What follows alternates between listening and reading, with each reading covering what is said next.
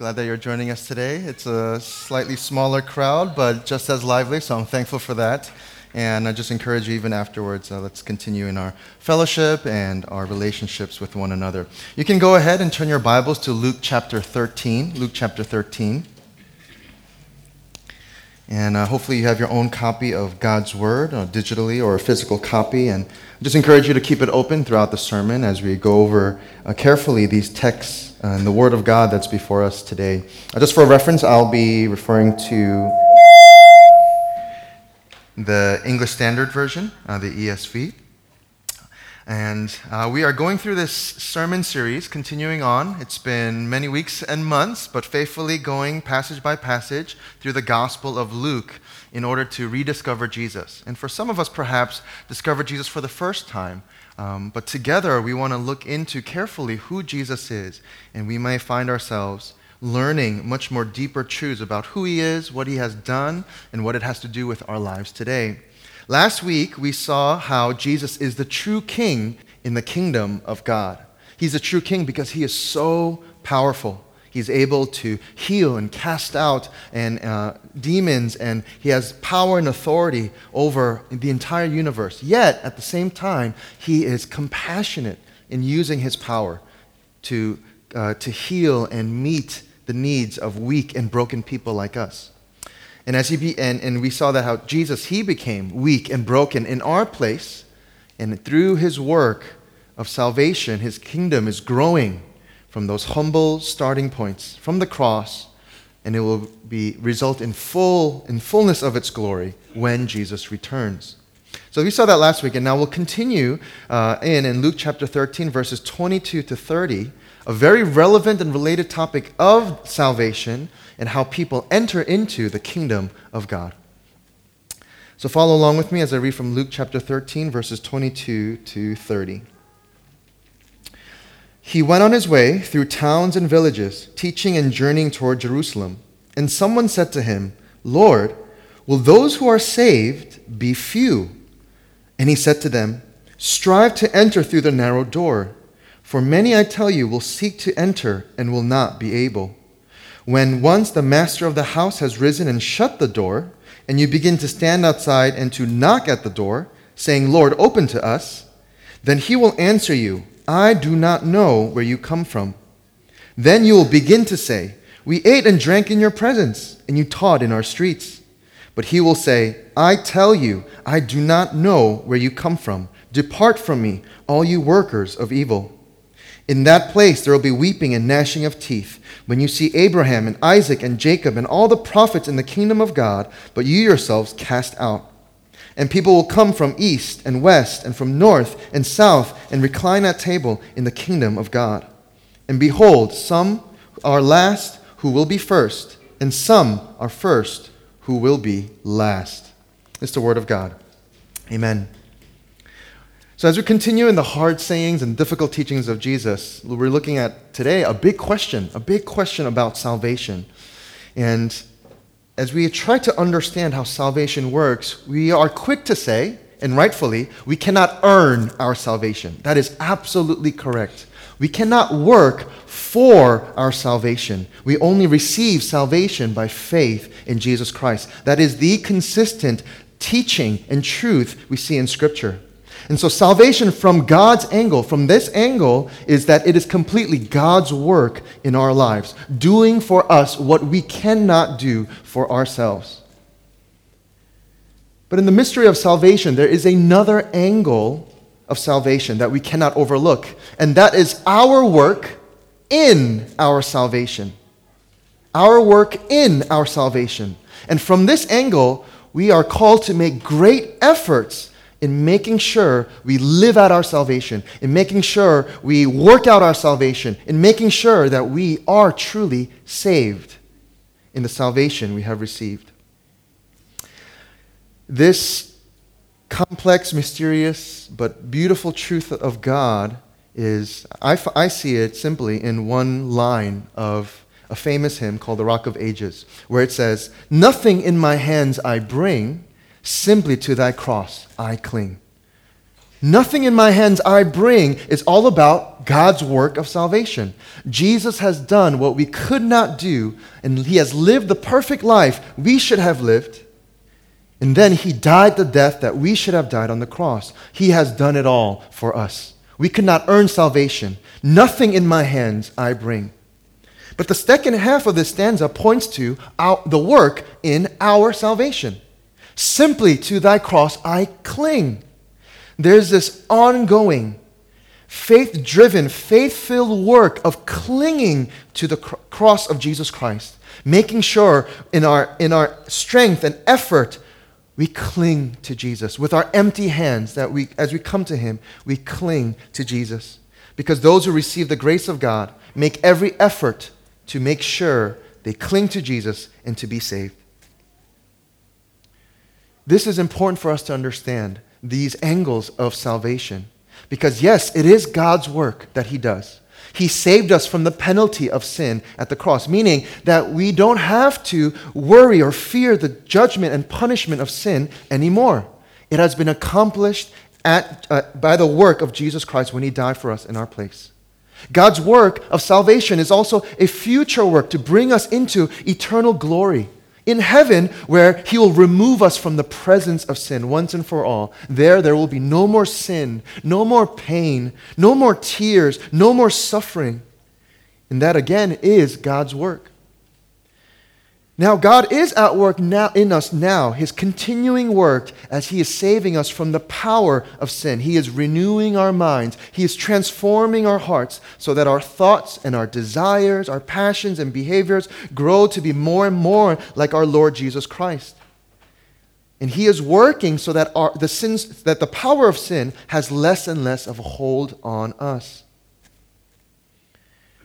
In this area of salvation, we have a responsibility to live out our salvation, to make the efforts, clinging to Christ, doing what we are called to do, to live out our salvation by faith in him. And so I'm just briefly touching upon it now, and we'll look at it more closely. But Jesus will help us to understand this mystery, this complexity of salvation, how it is God's work for us, and how it is our work in salvation as well. And he will use the symbol of a narrow door. How Jesus is the door to salvation. How Jesus is the one who is able to open the door. How he is the one who helps us through the door, who encourages us to enter the door. But we'll see that it is our work to enter, laying aside anything and everything that will hinder us from striving to enter, that we may come with empty hands, but all the more strive to cling to Christ. So the one thing for us today is this: strive for the narrow door of salvation by faith in Jesus, without delay and without assumption. Strive for the narrow door of salvation by faith in Jesus, without delay and without assumption. We'll look at 3 lessons about our salvation. This first will be Jesus' main instruction, and then he provides 2 directly related warnings. So the lesson is this, that we must strive in our salvation. And then 2, we must not delay in the offer of salvation. And 3, we must not assume our salvation. Could you bow your heads with me one more time as I pray for the preaching of God's word? Heavenly Father, as we approach your words of life, your truth, there are many things in it that are so clear. How you have done the work to save us. How you have done what we could not. And at times there are some things that are difficult to understand. Lord, especially when they're difficult, may we not overlook, may we not ignore, may we not just pass over these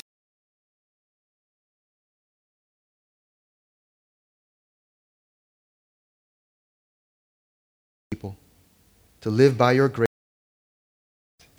So help us, Holy Spirit. We are in desperate need of you. In Jesus' name we pray. Amen. Okay, first, we must strive in our salvation. So note carefully, again, at this point, here it says we must strive in our salvation. And I'm going to repeat this over and over again maybe. It is not striving for our salvation. Even my computer kept trying to autocorrect this statement for me. Every time I wrote work in our salvation, it tried to correct me for our salvation over and over again. And my computer stubbornly believes in works-based salvation, and it will never be saved, no matter how much I try to correct it and fix it. It is striving in our salvation. Now, we must understand this correctly because this is what Jesus is going to be doing. His purpose, his mission was to teach so that we may understand how we will be saved. So in verse 22, it says, he went on his way through towns and villages, teaching and journeying toward Jerusalem. And so this purpose of Jesus, his mission is to show the sinners the way of salvation. So he's preaching the kingdom of God. He's healing those who are afflicted so that he could display his power and authority as the true king. In this mission on earth, Jesus has a destination, and that destination is Jerusalem. It will be where he will give up his life to make that way of salvation possible for sinners like you and me. And verse 22 reminds us here simply that Jesus is so willing and steadfast and faithful in heading toward Jerusalem, knowing all that will happen to him there. And as he's teaching on his journey to Jerusalem, there's a question for Jesus. Verse 23 says this, and someone said to him, Lord, will those who are few be saved? Will those who are few be saved? This person wants to know if God will save only a few people, or will he save a lot of people? This person wants to know if there will be only a few souls in hell, or a lot of souls in hell. And we may have personally thought through a variation of this question when we look to especially the loved ones in our lives who have yet to be saved. God, are you going to save them? Are they going to be included in that number? And so thinking about who will be saved, how many will be, these questions is often pressed upon our minds and on our hearts. But often we approach these questions and these thoughts with our own assumptions, thinking that some people, in this case, he's thinking that a few people will be saved. That's how we ask the question, Lord, will those be saved? Will they be few? And with this assumption, it's a simple yes or no question. But the problem is here that the question is too simple. As limited people with limited minds, we try to simplify these great, vast spiritual mysteries in order to understand. And that's sometimes okay. But we need to make sure that we are not coming to the wrong conclusions about God from our attempts to simplify. Even if Jesus answered our tough questions in the way that we asked them, we would still protest and argue against his answer. I've always wondered why God created mosquitoes. Have you ever thought about that? It's one of the many questions I have on my list. God, why did you create mosquitoes? He hasn't answered this one for me. But if God answered me saying, I created mosquitoes to suck your blood, I wouldn't be able to accept it. Would you? I would protest. I would argue. But God, mosquitoes only cause us problems. They spread disease and it makes us itchy and we scratch them until we lose more blood and we get infections. There's no good in mosquitoes. Why did you create mosquitoes? Because our limitations in our minds, our inability to understand fully, we won't be able to respond rightly to God, even if he answers our questions directly. So the question in verse 23, will only a few people be saved? If Jesus answered yes, only a few people will be saved. If he answered that way, wouldn't it still be hard for us to accept? We would quickly argue that it's not right for a loving God would save only a few people. Because the God that we have simplified in our minds, he should save a lot of people. If he is truly loving, he should save a lot. Maybe even save all if he is truly loving. On the other hand, if Jesus answered this question, no, many will be saved. It will still be easy for us to come to our own conclusions. It will be easy for us to take God's grace for granted. And we might fall into this a false sense of security because we have simplified God's mercy as something that is just guaranteed. No conditions, just live live however you want. God is loving. He'll probably save you. And we could easily think if many will be saved, Perhaps I must be safe then, because I am not the worst of the people around me. If a murderer or if a sex offender, if a drug dealer can be saved by God, then I should probably be okay. That's a false sense of security, because that is not how people are saved, by comparing ourselves to other people. In God's eyes, we all have fallen short of His glory. So Jesus, in His wisdom, chooses not to answer this question directly. Jesus just needed to say yes or no. But instead, Jesus responded with an instruction. And it covers over the next 7 verses in our passage today. And He starts by his explanation, his response, his instruction by saying in verse 24, strive to enter through the narrow door. Let's take a look at the word striving. The word for striving is not just about trying. It's actually a word that describes doing something with great intensity and effort. It is where we get the English word for agonizing. And it's usually used in military or athletic or military contexts. So it's like, striving is like a runner in a marathon, on the last stretch, pushing and forcing his very last and heavy steps toward the finish line. Striving is like a wrestler using his or her own every last drop of strength, straining to hold their position against the opponent. Striving here is like a soldier who is so weary in battle, who stands up again to fight the enemy toward victory. That's the kind of striving Jesus is talking about. It's an agonizing. Now let's take a look at this door. First, it's the narrow door. And Jesus is talking about the way to salvation, meaning there is only one way to be saved. There's not many doors that we can choose from. There is one narrow door, the narrow door, and it's by grace alone, through faith alone, in Christ alone, that we could be saved. Christ is the only way, the truth, and the life. To be saved, we must believe and continue to believe that Jesus is the only door to salvation. There's no other door to be saved. It's also the narrow door. This means it's not as simple as walking through a normal door like you did today, where it opens wide to you and it's just effortless for you to walk in, perhaps even automatic doors like downstairs. It's a restricted space. It's a tight space to go through. And it requires us to let aside our baggages and burdens. We cannot carry anything in. Empty hands we bring. It's also the narrow door, meaning it can be open or closed. And for now, the only door to salvation is open by Jesus. Jesus says, as He teaches His disciples in John chapter 10, He says clearly, I am the door. If anyone enters by me, he will be saved and will go in. The way to salvation is made available by Jesus. And we cannot open the door for ourselves because we cannot strive for our salvation. And because He holds the door open now, Jesus calls out saying, strive, agonize, make every effort to enter in because it is narrow. Surrender, give up. Anything else you think you can use to argue for your righteousness, lay that aside. Come with empty hands and strive in the way of salvation. And then He says a difficult truth right afterwards. For many, I tell you, will seek to enter and will not be able. So after our careful study, after the important truths of salvation, how it is God's work for us and how it is our work in salvation, we should not jump to the conclusion, now Jesus is saying something else.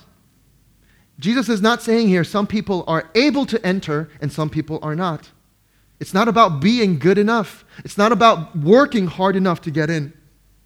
Salvation is not like a test at school where you need a certain score of good works to get in. Salvation is not like a ride at an amusement park where you need to be this tall in good works in order to get in. Instead, He is saying that many will initially try, but they will be unable to strive. They will give up. Jesus is not calling us to strive to earn salvation. Jesus is calling us to not give up. Do not give up striving. The door is open. We know the way. Jesus is holding it open for us. He's encouraging us to enter in. So do not give up. Agonize, strive, make every effort of your energy, of your time to deny yourself, carry your cross, and live for God's glory alone. Do not give up repenting of your sins. Do not give up believing in Him. Strive to enter the narrow door. With that, I just want to give an encouragement for some of us who might be fearing that still there is that aspect of, I still don't feel good enough. Still burdened by our guilt and condemnation of sin, even though we have chosen to enter the narrow door. Because following Jesus is a difficult task, we might sometimes get confused. And we fear that we might lose our salvation if we don't do all these things that we're supposed to be doing. But let me be clear of this as well. This is not what Scripture teaches. Because if God chooses to point someone to the door, and as He calls them to the door of salvation, and if that person receives with empty hands, by faith in Jesus Christ alone, God will not suddenly change His mind. God will not suddenly take back something that He has given. Because whoever is truly saved is being saved and will be saved. You cannot lose your salvation. Because there will be seasons in our lives where we feel like we're on the mountaintops. We're enjoying God's grace. We're striving hard and we feel the presence of God even through the challenges that are before us.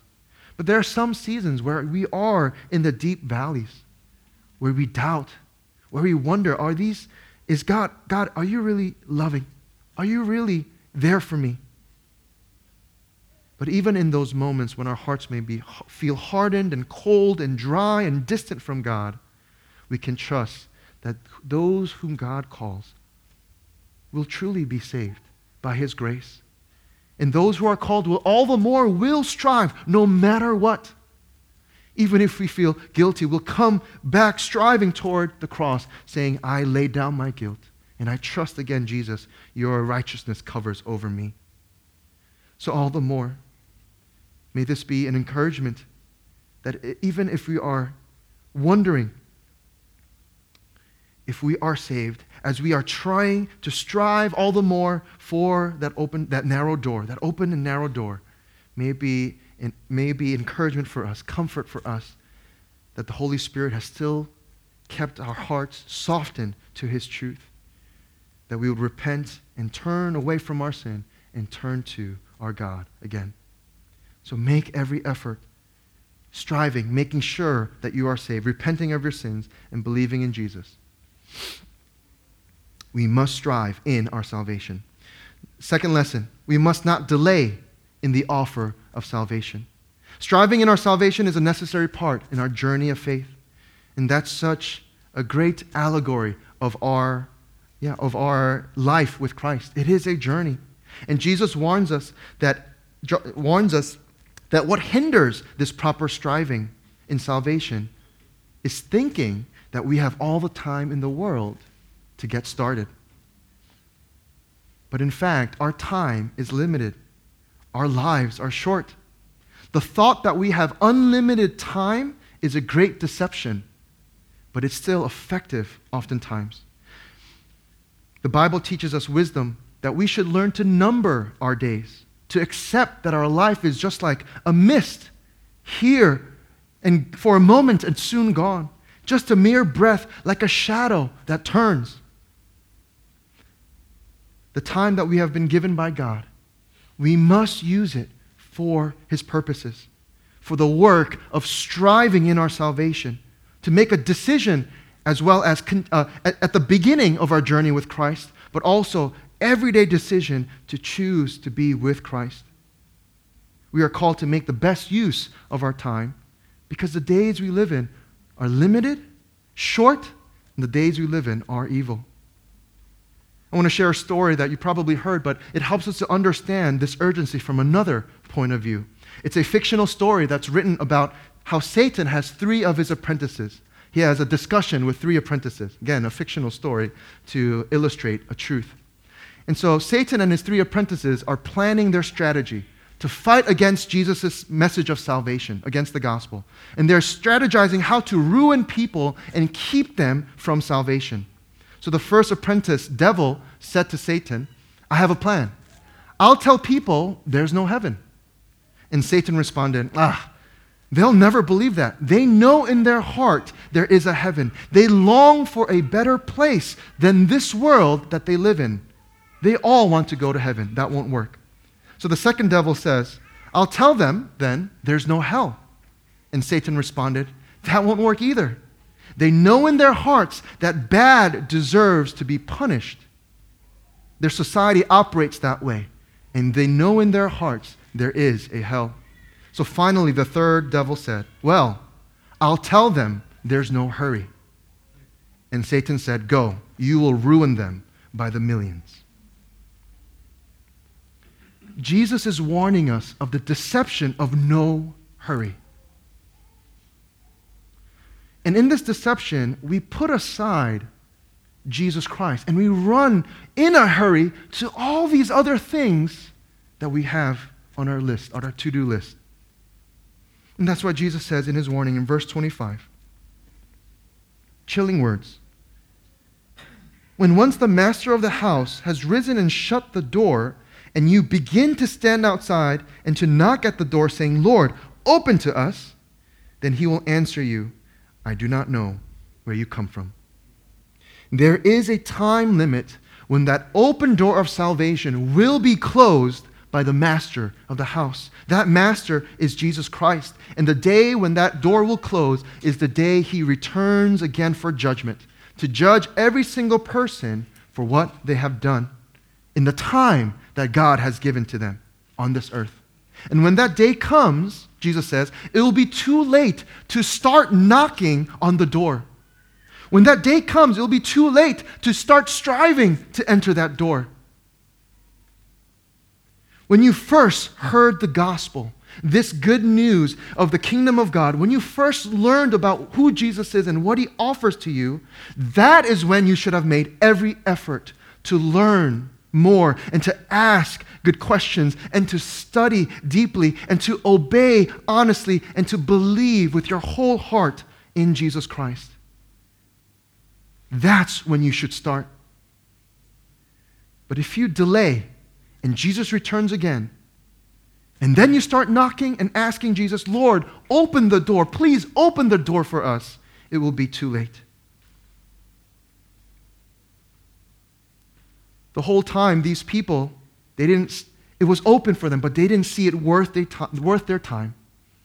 They believed in the deception of no hurry. They put it on hold.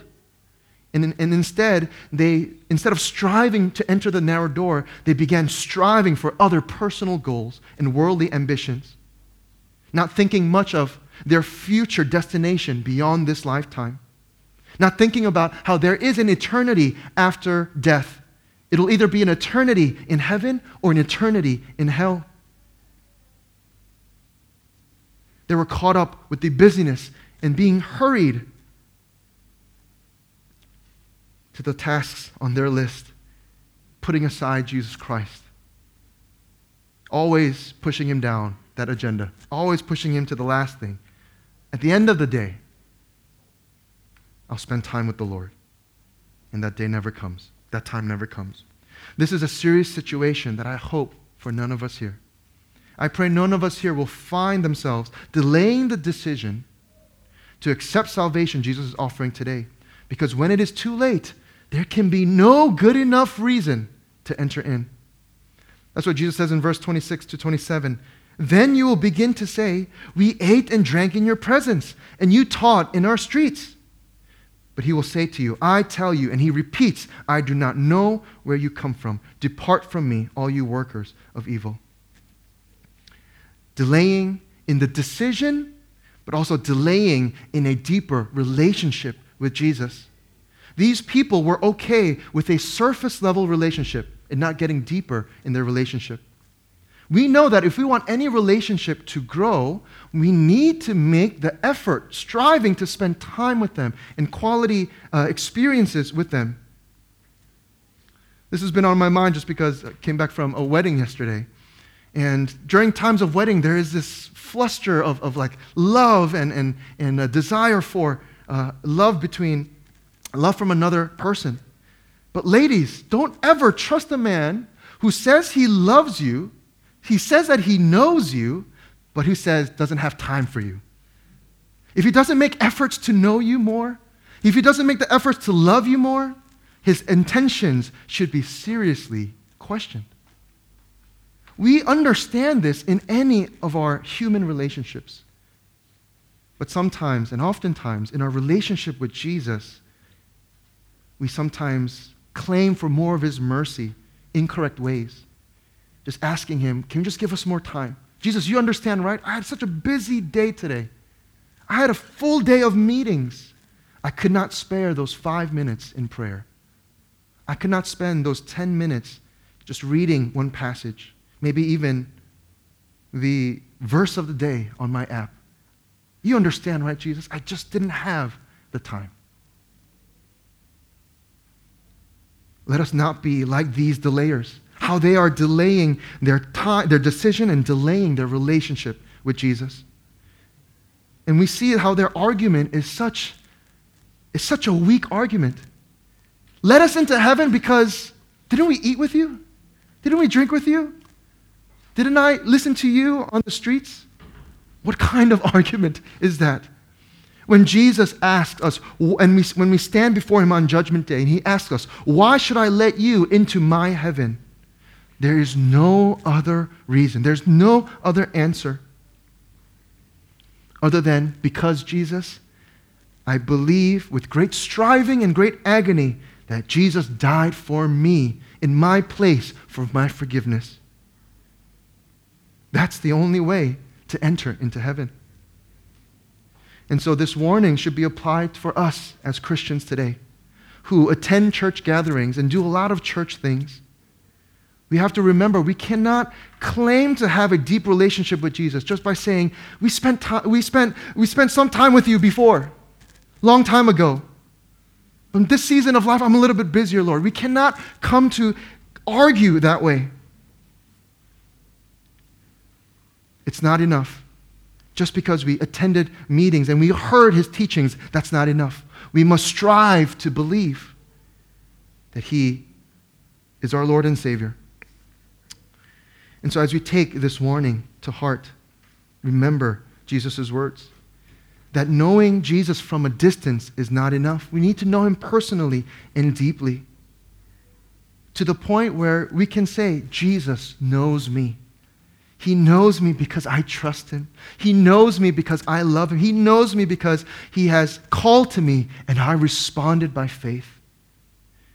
He knows me because he said to strive, and here I am doing everything that I can to obey. To get into the master's house, the master must know you in a personal relationship of faith. Otherwise, we remain as evildoers before him. That's why Jesus calls them evildoers. Not because eating with Jesus and having a meal with Jesus, or fellowship with the believers, or hearing Jesus' words. It's not, those things are not evil. But he calls them evildoers because they still stand before God guilty in their sin. They look like on the surface that they are entering the narrow door. But without faith, they still remain guilty in their sin before God as evildoers on Judgment Day. Only by faith do we put on Jesus' righteousness like a fresh, clean robe as Jesus takes upon himself our sin and shame of guilt.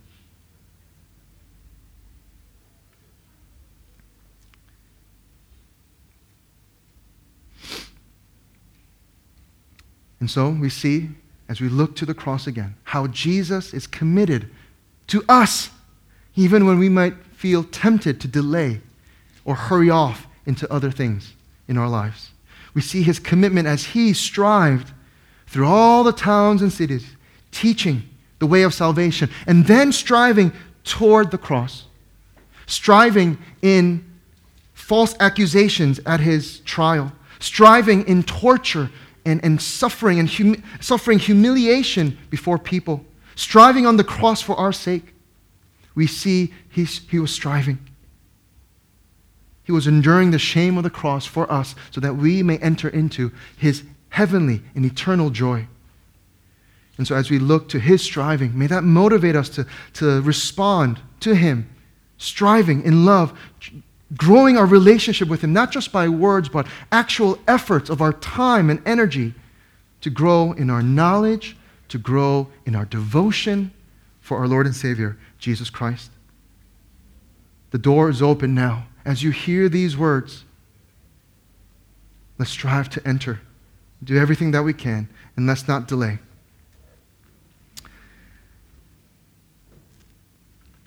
So first, we must strive in our salvation. Second, we must not delay in the offer of salvation. And lastly, we must not assume our salvation. We touched upon this in the previous verses, but this is the final warning for us, to not assume, to not make assumptions if we are saved or not. We won't strive in our salvation if we assume that there's nothing we should be doing. We won't be striving in our faith if we think we're already safe in a false sense of security. And the danger of people assuming our salvation is that hell will be waiting for them. This is what Jesus says, describing hell for us. Verse 28. In that place, there will be weeping and gnashing of teeth. Here's this image of what people will be doing in hell. Sometimes people think, the world thinks hell is a place where all the sinners go to party for the rest of their lives, indulge in their sins, indulge in their pleasures. But here, it's clear that that is not the case. There will be weeping and gnashing of teeth. Weeping because those who want to be saved, who want to enter into the eternal pleasure and joy of God with Christ, they are now overwhelmed with sorrow and grief in hell. And they're also gnashing their teeth. If you've ever seen an angry animal ready to attack, that's what they're doing. They're gnashing their teeth, grinding their teeth in rage, in fury, in anger. And these people will not only, as they end up in hell, they will not be partying. They will be in sorrow. And they will be grinding their teeth in anger against God, shaking their fists in ultimate disappointment and frustration. Jesus, didn't we spend time with you? Didn't we hear your teaching? Open this door. In sorrow and in anger, they'll be condemned to hell in eternity.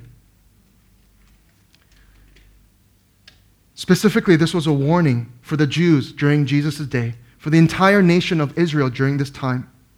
Because if they assume that they will be saved just because they are forefathers of faith, Abraham, Isaac, Jacob, and all the prophets in Israel, just because they will be saved by faith, it does not automatically mean they will be saved because they're fellow Jews.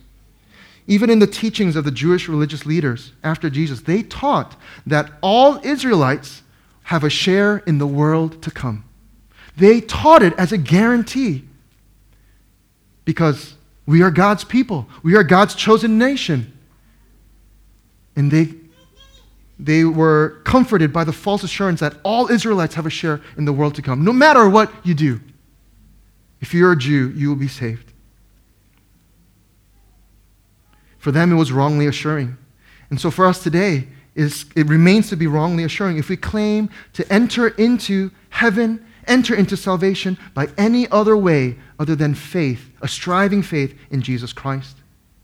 We cannot claim our good works. We cannot compare ourselves to those worse than us.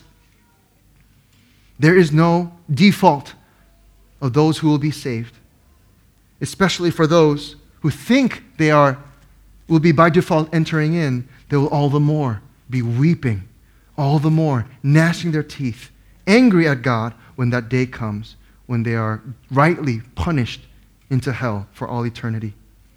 Each person must strive in his or her own salvation.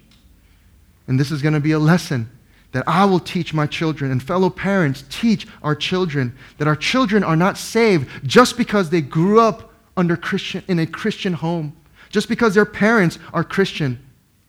Our parents' striving doesn't count as our own personal striving to enter into the narrow door. Otherwise, we'll be making the false assumption like these Israelites were doing. So perhaps even as this person asks, will those be saved be few? Maybe he or she was thinking, I'm automatically in as a Jew. All the more, we must strive to enter into the narrow door. And for those that do, there's a great promise that we end with here. Because there will be people from all over the world, every nation, tribe, and tongue.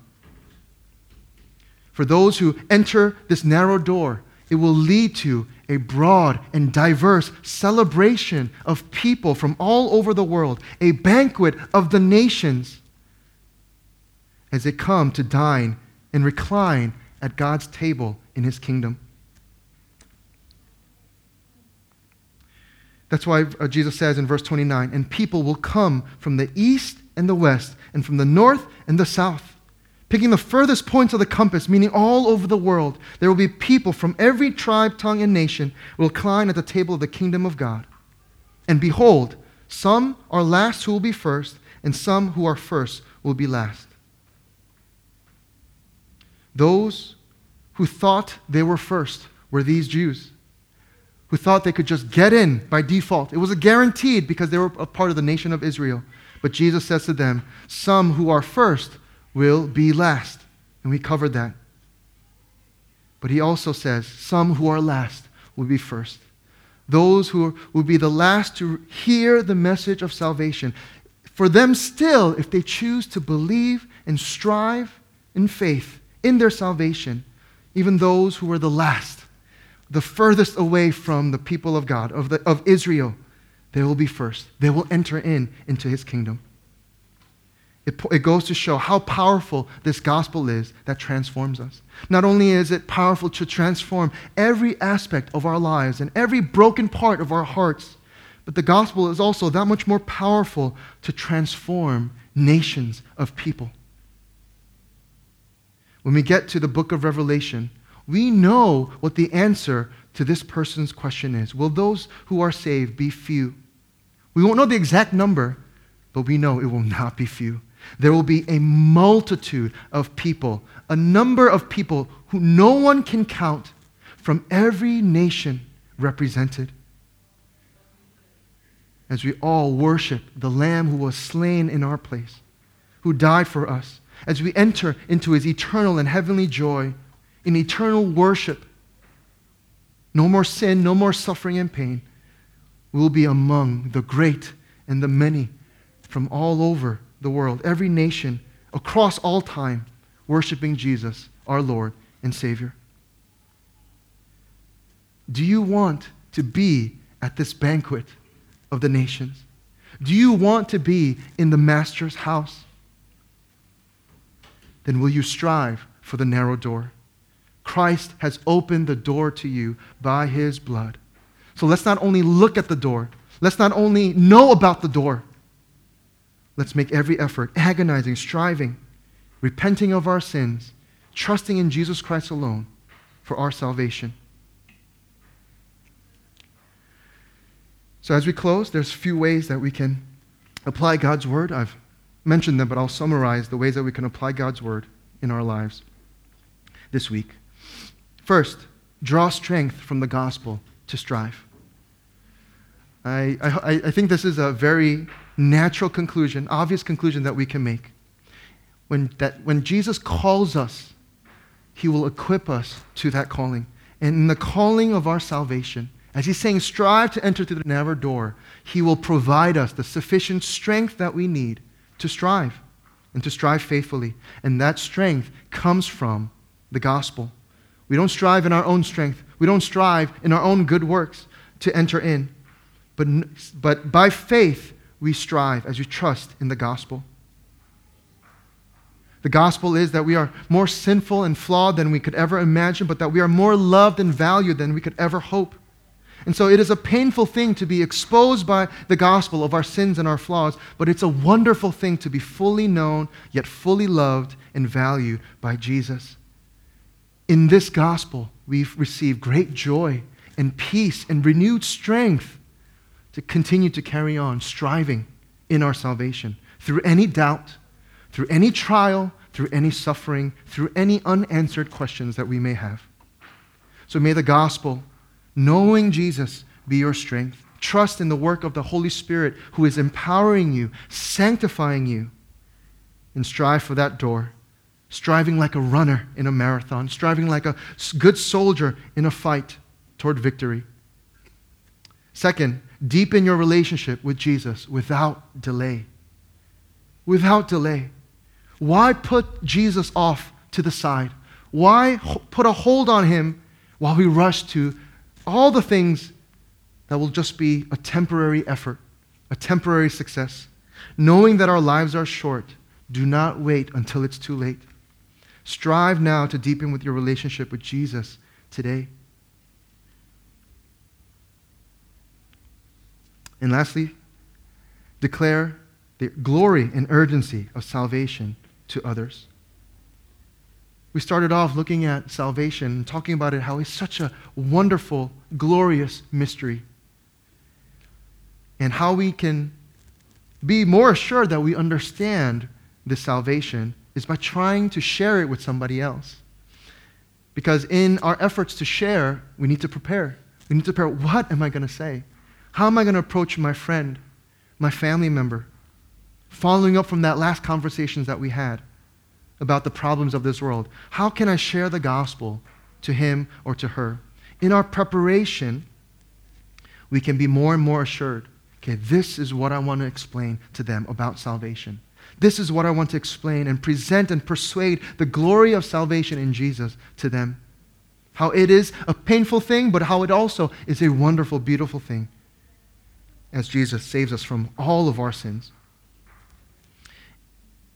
And we can also exercise the urgency of understanding salvation and striving in our salvation as we explain it to others.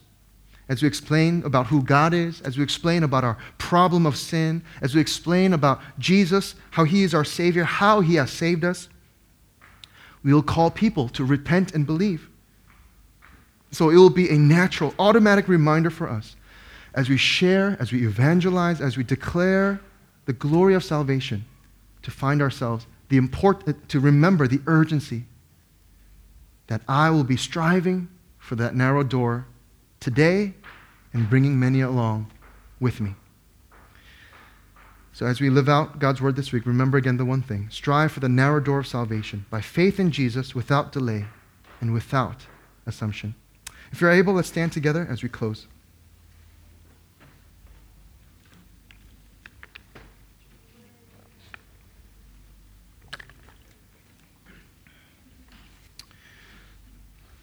I'll give us just a few personal moments to initially respond to God's word and the truths. And as we go through the hard sayings of Jesus, I have repeated that we must look carefully at the challenging words of Christ, the sobering words of Jesus about hell, about judgment, about our sin, about punishment, the right punishment for our sins, so that we can fully appreciate and receive the good news of salvation for sinners like us. And so let's continue to do that. Let's continue to take a look at the hard words of Jesus Christ so that we can all the more appreciate the wonder and the beauty of the gospel message for us.